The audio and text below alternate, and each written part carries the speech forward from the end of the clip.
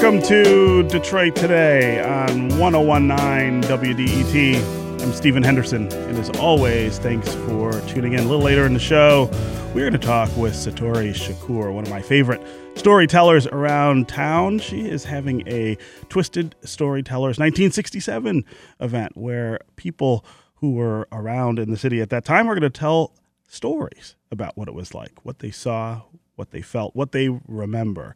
You're going to want to stay tuned to that segment and check that event out. We're also going to talk with Valerie Mercer, who's curator of an exhibit called Art of Rebellion, Black Art of the Civil Rights Movement at the DIA.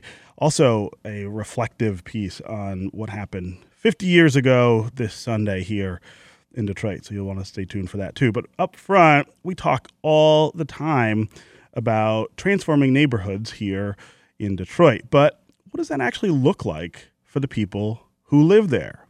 How do you improve neighborhoods that are plagued by crime and blight, disinvestment and unemployment without displacing the people who have lived there for a long time and have endured all of the ups and downs that we have seen in neighborhoods here in the city of Detroit? How do you put current residents and their needs first instead of last?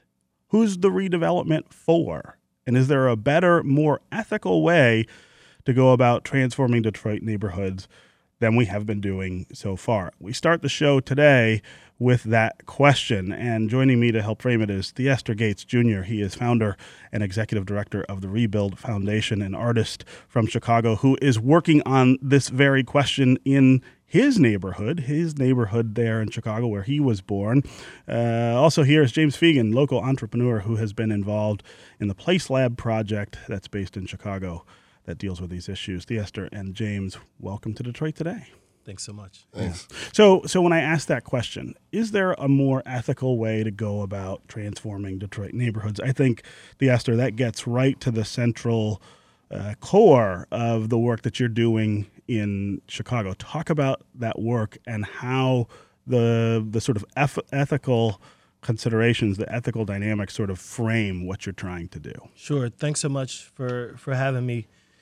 A couple things became really clear when I moved to this neighborhood on the south side of Chicago. Uh-huh. Wasn't the neighborhood I was exactly born in, Uh-huh. but similar to the neighborhood that I grew up in.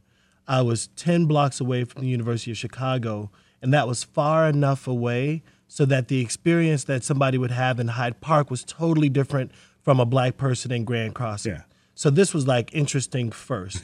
I couldn't afford to live in Hyde Park. I needed a home, but I had the intelligence and the pedigree that somebody working at the University of Chicago had. Yeah. So one kind of question is, what happens when a person with access to information lives in the wrong neighborhood? Right, sure. How can that access get distributed? And so I was kind of really interested in the ways in which a normal dude who went to school and had a little bit more access could share that information with others.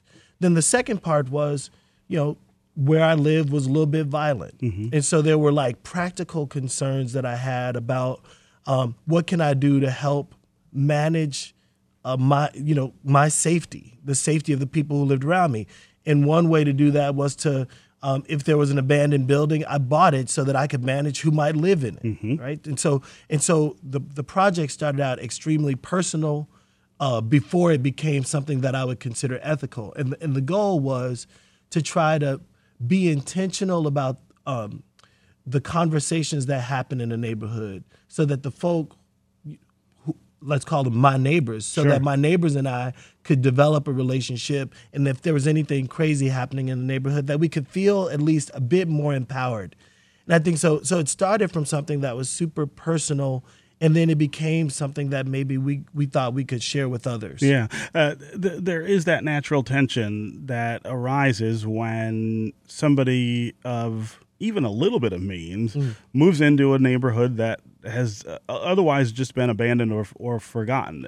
There's an automatic change that takes place that threatens the status of the people who are already there. Talk about how you have, in those first months, those first years, how did you sort of turn that around to say, well, I'm not here to change the reality is for you and your status here. I'm here to change things for you to make them better for the folks who live there. Well, I'll make some admissions. When I first moved to Dorchester, I was probably the brokest on the block. I mean, even though I had a job, Right. My neighbors were super generous to me. And so I was kind of the young kid who didn't really know how to cook chicken right. And, my greens weren't that good. And so some of it was about just kind of spending time with folk. And they were like, oh, we will have sympathy on you. Right. But what happened was that over time, my economic condition and my social condition shifted. But I decided to stay where I was living. Yeah. And so some of this was about, what happens over the life, over one's life. We're talking 11, 12 years Sure. where you decide to stay in a place, and then you go from like the poor kid that just finished grad school to somebody that has like a little bit more than they need for themselves. And so the excitement has been figuring out over time with my neighbors and friends, how do we just make those conditions better for not just myself, but for the folk who live around? But for everybody else, yeah.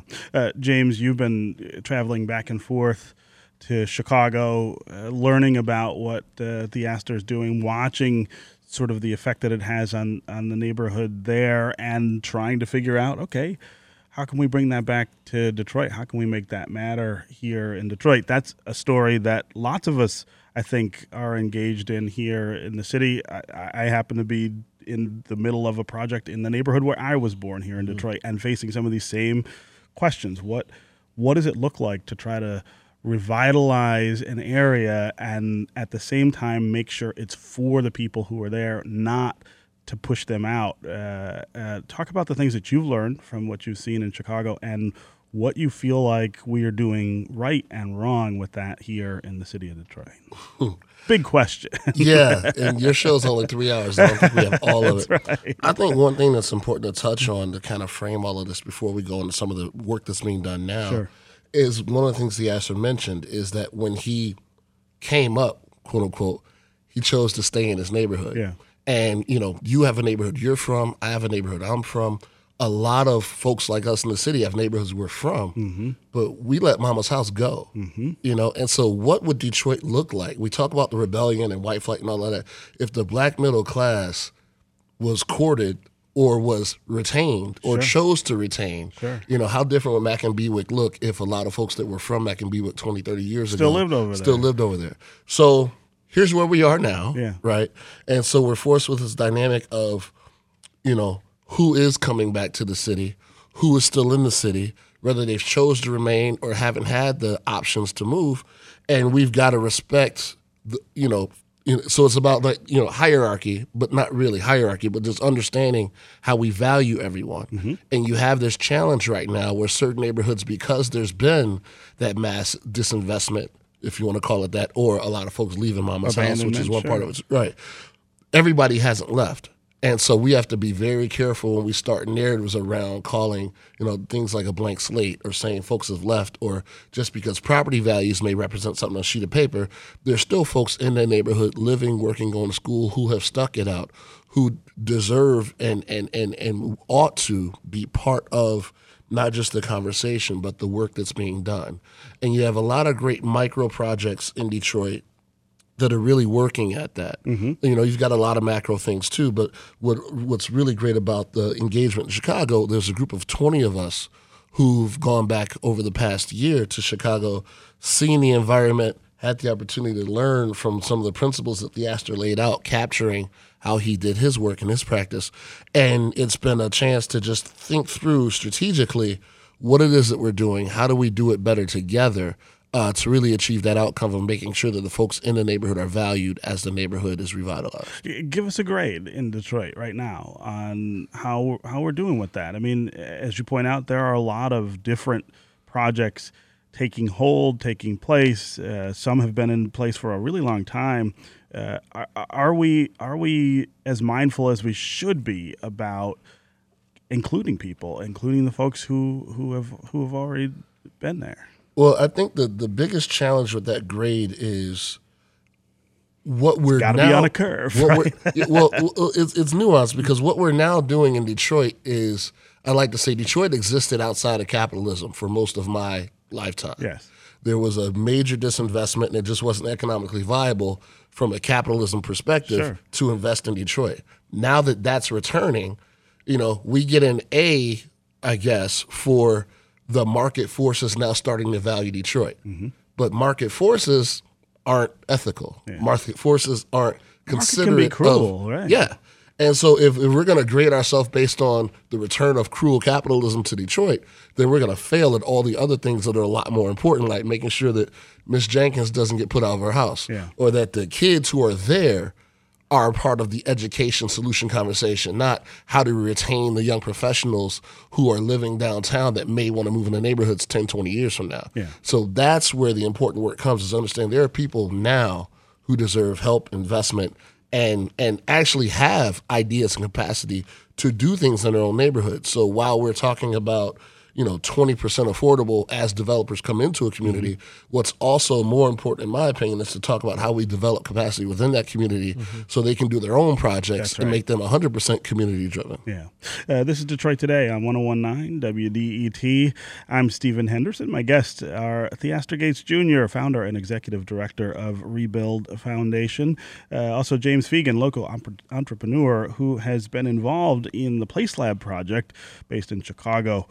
That Theaster Gates is undergoing or undertaking, and it deals with these issues of ethical redevelopment. That's what we're talking about. When we think about the things that are going on here in the city of Detroit that are changing Detroit, how ethical are those changes? How much are those changes including the people who have been here for a long time? Or are we sort of on the edge of a real change in our community that pushes people out of neighborhoods that they have been in? If you want to join the conversation, give us a call. Tell us what you think about redevelopment in Detroit, how ethical it looks to you, how you think we might alter the things that we're doing to maybe include some more people. Give us a call at 313-577-1019. That's the number on the phones, 313-577-1019. You can also go to the WDET Facebook page, put your comments there, or you can hashtag us on Twitter at Detroit Today, and we'll try to work your comments into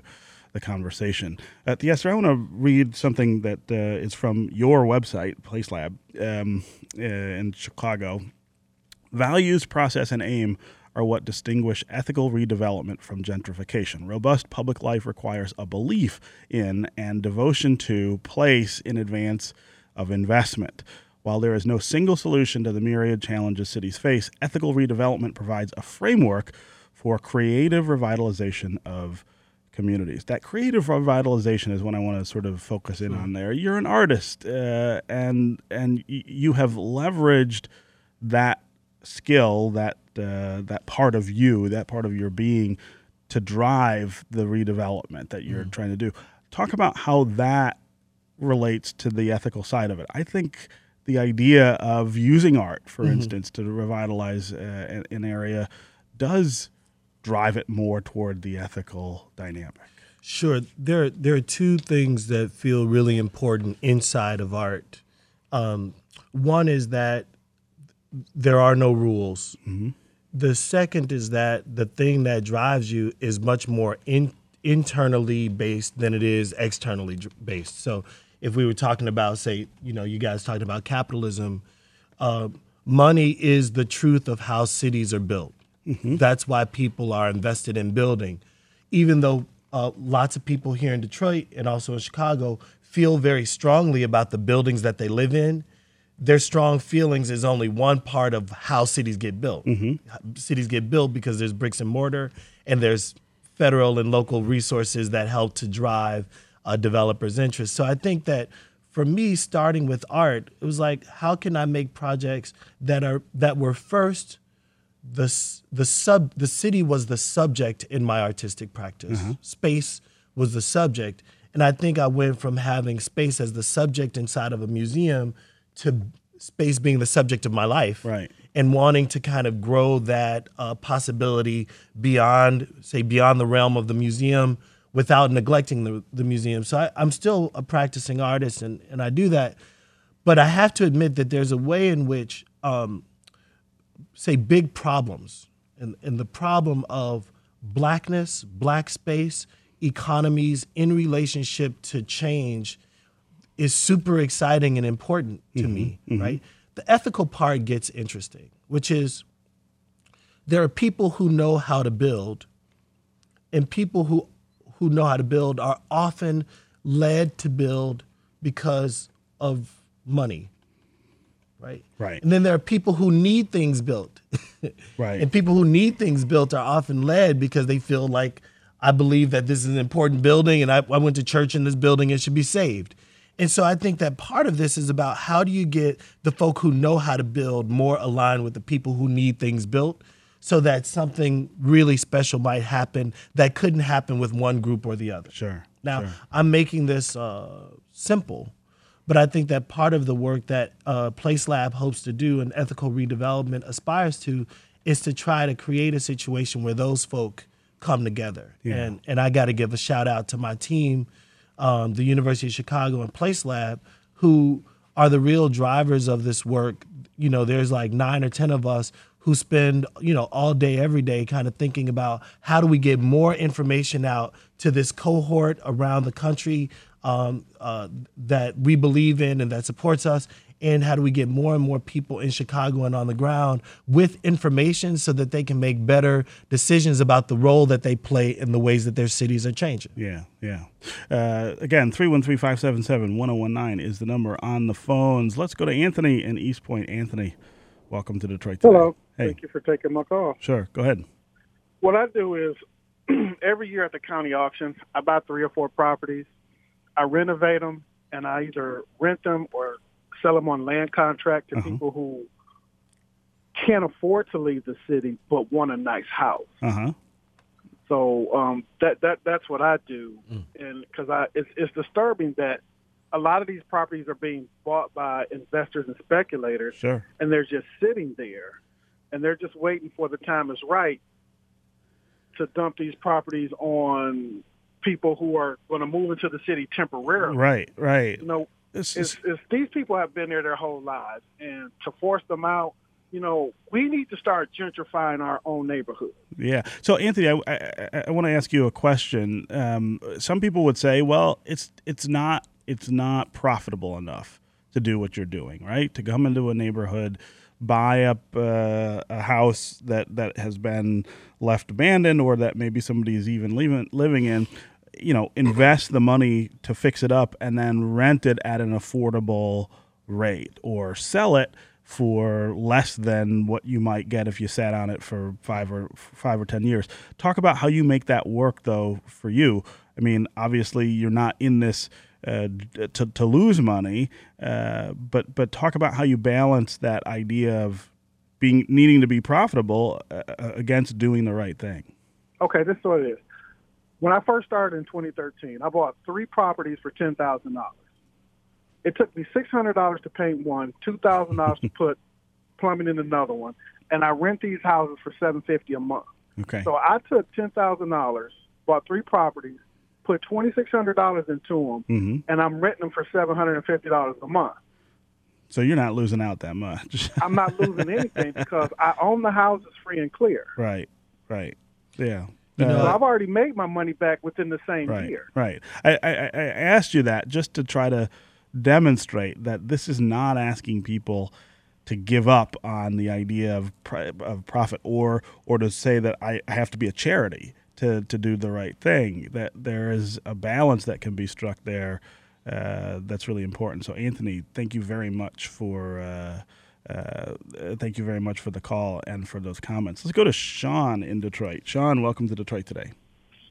Oh, thank you. I'm a big fan of your show, Stephen. Oh, thank you. And appreciate that. I just wanted to, this is an interesting subject because I'm currently rehabbing a house, for me anyway, and it's on the margin of a neighborhood that, you've seen some significant increase.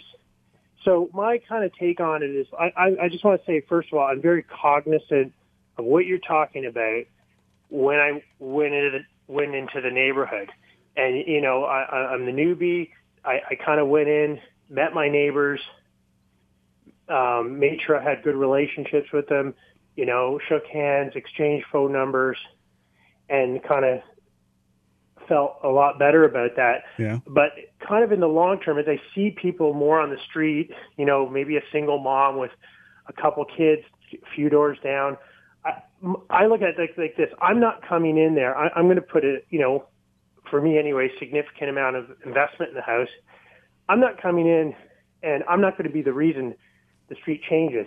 It's, in my opinion, it's going to happen regardless. Yeah. So I'm jumping, and I'm investing. Like, I'm looking at this through the eyes of an investor. I'm not going to sugarcoat this. I do have ethics, Sure. ethical considerations. So Sean, is this going to happen? And my view is this: how is the people on the street? What mechanisms are in place to make sure that I'm going to benefit from it? Whoever comes after me is going to benefit from it. How are they going to benefit? What mechanisms are in place? Right. So when, let's say, there's difficulty paying a water bill or tax bill, something can be done to make sure that when it does happen, now they're there for the upside. They were there for the funeral. Right. They should be there for the wedding. Yeah, Sean, quickly. Their house is going to go up. Quickly, is this a house you're going to live in, or is this just an investment for you? Right now, it's purely an investment. Okay. My plan is to rent it or possibly sell it. Okay. I don't have a very specific plan, and I'm fairly there's not a lot of. It's not like there's a flurry of people doing what I'm doing on the street yet. So I want to inevitable. Thank you very much for the call and for sharing that story, Sean. I really appreciate it. I want to give the Astor Gates a chance to respond to what you're talking about. That is the dilemma I think a lot of people face, which is, all right, I want to do this because I think it will help raise the overall economic viability of the neighborhood. Sure. But as an outsider, I'm already sort of suspect, right? That I'm here to make money and not help people. Yeah. He's sort of caught in that conundrum, I guess. So if we think about both caller number one and caller number two as two shades of ethics, right? That I think on what's hardening about caller number one was that there was a set of things that a local brother could do to feel empowered by these buildings, which would keep them from being demolished and then create opportunity for folk who he feel are important. Then there's caller number two. I heard a Canadian accent. Yes. He's obviously kind of interested in the future, and the future is about like a certain kind of new market. Mm-hmm. But I think that caller number's 2 point is exactly right. There are not certain mechanisms in place to ensure that the person who lives there today will always live there. But there are lots of mechanisms in place that ensure that people who might want to come in the future might have an opportunity. Right. And so part of this is, what are we willing to do collectively to ensure that new kinds of mechanisms exist? And I think that in some ways, Place Lab was an attempt at, well, let's workshop what those mechanisms are. And one of the biggest mechanisms was just, how do we get more information into the hands of normal people? Of the people who are so that we there. say, look, there's a county auction. It happens 3 times a year. It means you will have to raise $2,500. It might take you a couple years to do it, but if you could walk into the county with $2,500 and $600 for paint, you might be able to have a house that you own. That's right. Right. That's right. And that's information as power. Yeah. James, go ahead. So there's a couple of different layers of this. One of the programs that does exist is the home program that the mayor's office recently rolled out, where folks are going through, triaging their back taxes, next to being allowed to get deeds to their home.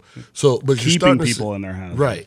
But if you talk about the rate at which programs are emerging, and then it's like, how do programs come back to market? So it comes back to this question of understanding that as the market returns, it's going to return at a rate that's quicker than the programs, and the programs alone can't be the end solution. So whether it's art or it's entrepreneurship, with some of the programs I work on, like Motor City Matching the Ideas, working to strengthen neighborhood businesses so that they can create jobs within those neighborhoods. And so the solution has to be a balance of intelligent policy, but also economic empowerment for the folks within the community. So, for example, the woman he mentioned, on the second caller, the woman on the block with the kids, part of his good deed is stabilizing that home. Right. Because we know a lot of homes oftentimes just get taken over by folks who don't have the concern of the community at heart. Yeah. So there's a form of stabilization there, which then allows, if it makes her feel that much safer to stay in that neighborhood. And maybe those kids get summer jobs at a business on the corner. And then they get involved in programs and they get their own business going. Some of it's through the market starting to work for the folks there as well. Yeah. Okay, Theaster Gates Jr. and James Fegan, thank you both for being here on Detroit Today. We're going to have you guys back because this was a great segment. We could have talked about this for hours, right? Good. All right. Thanks again for being here.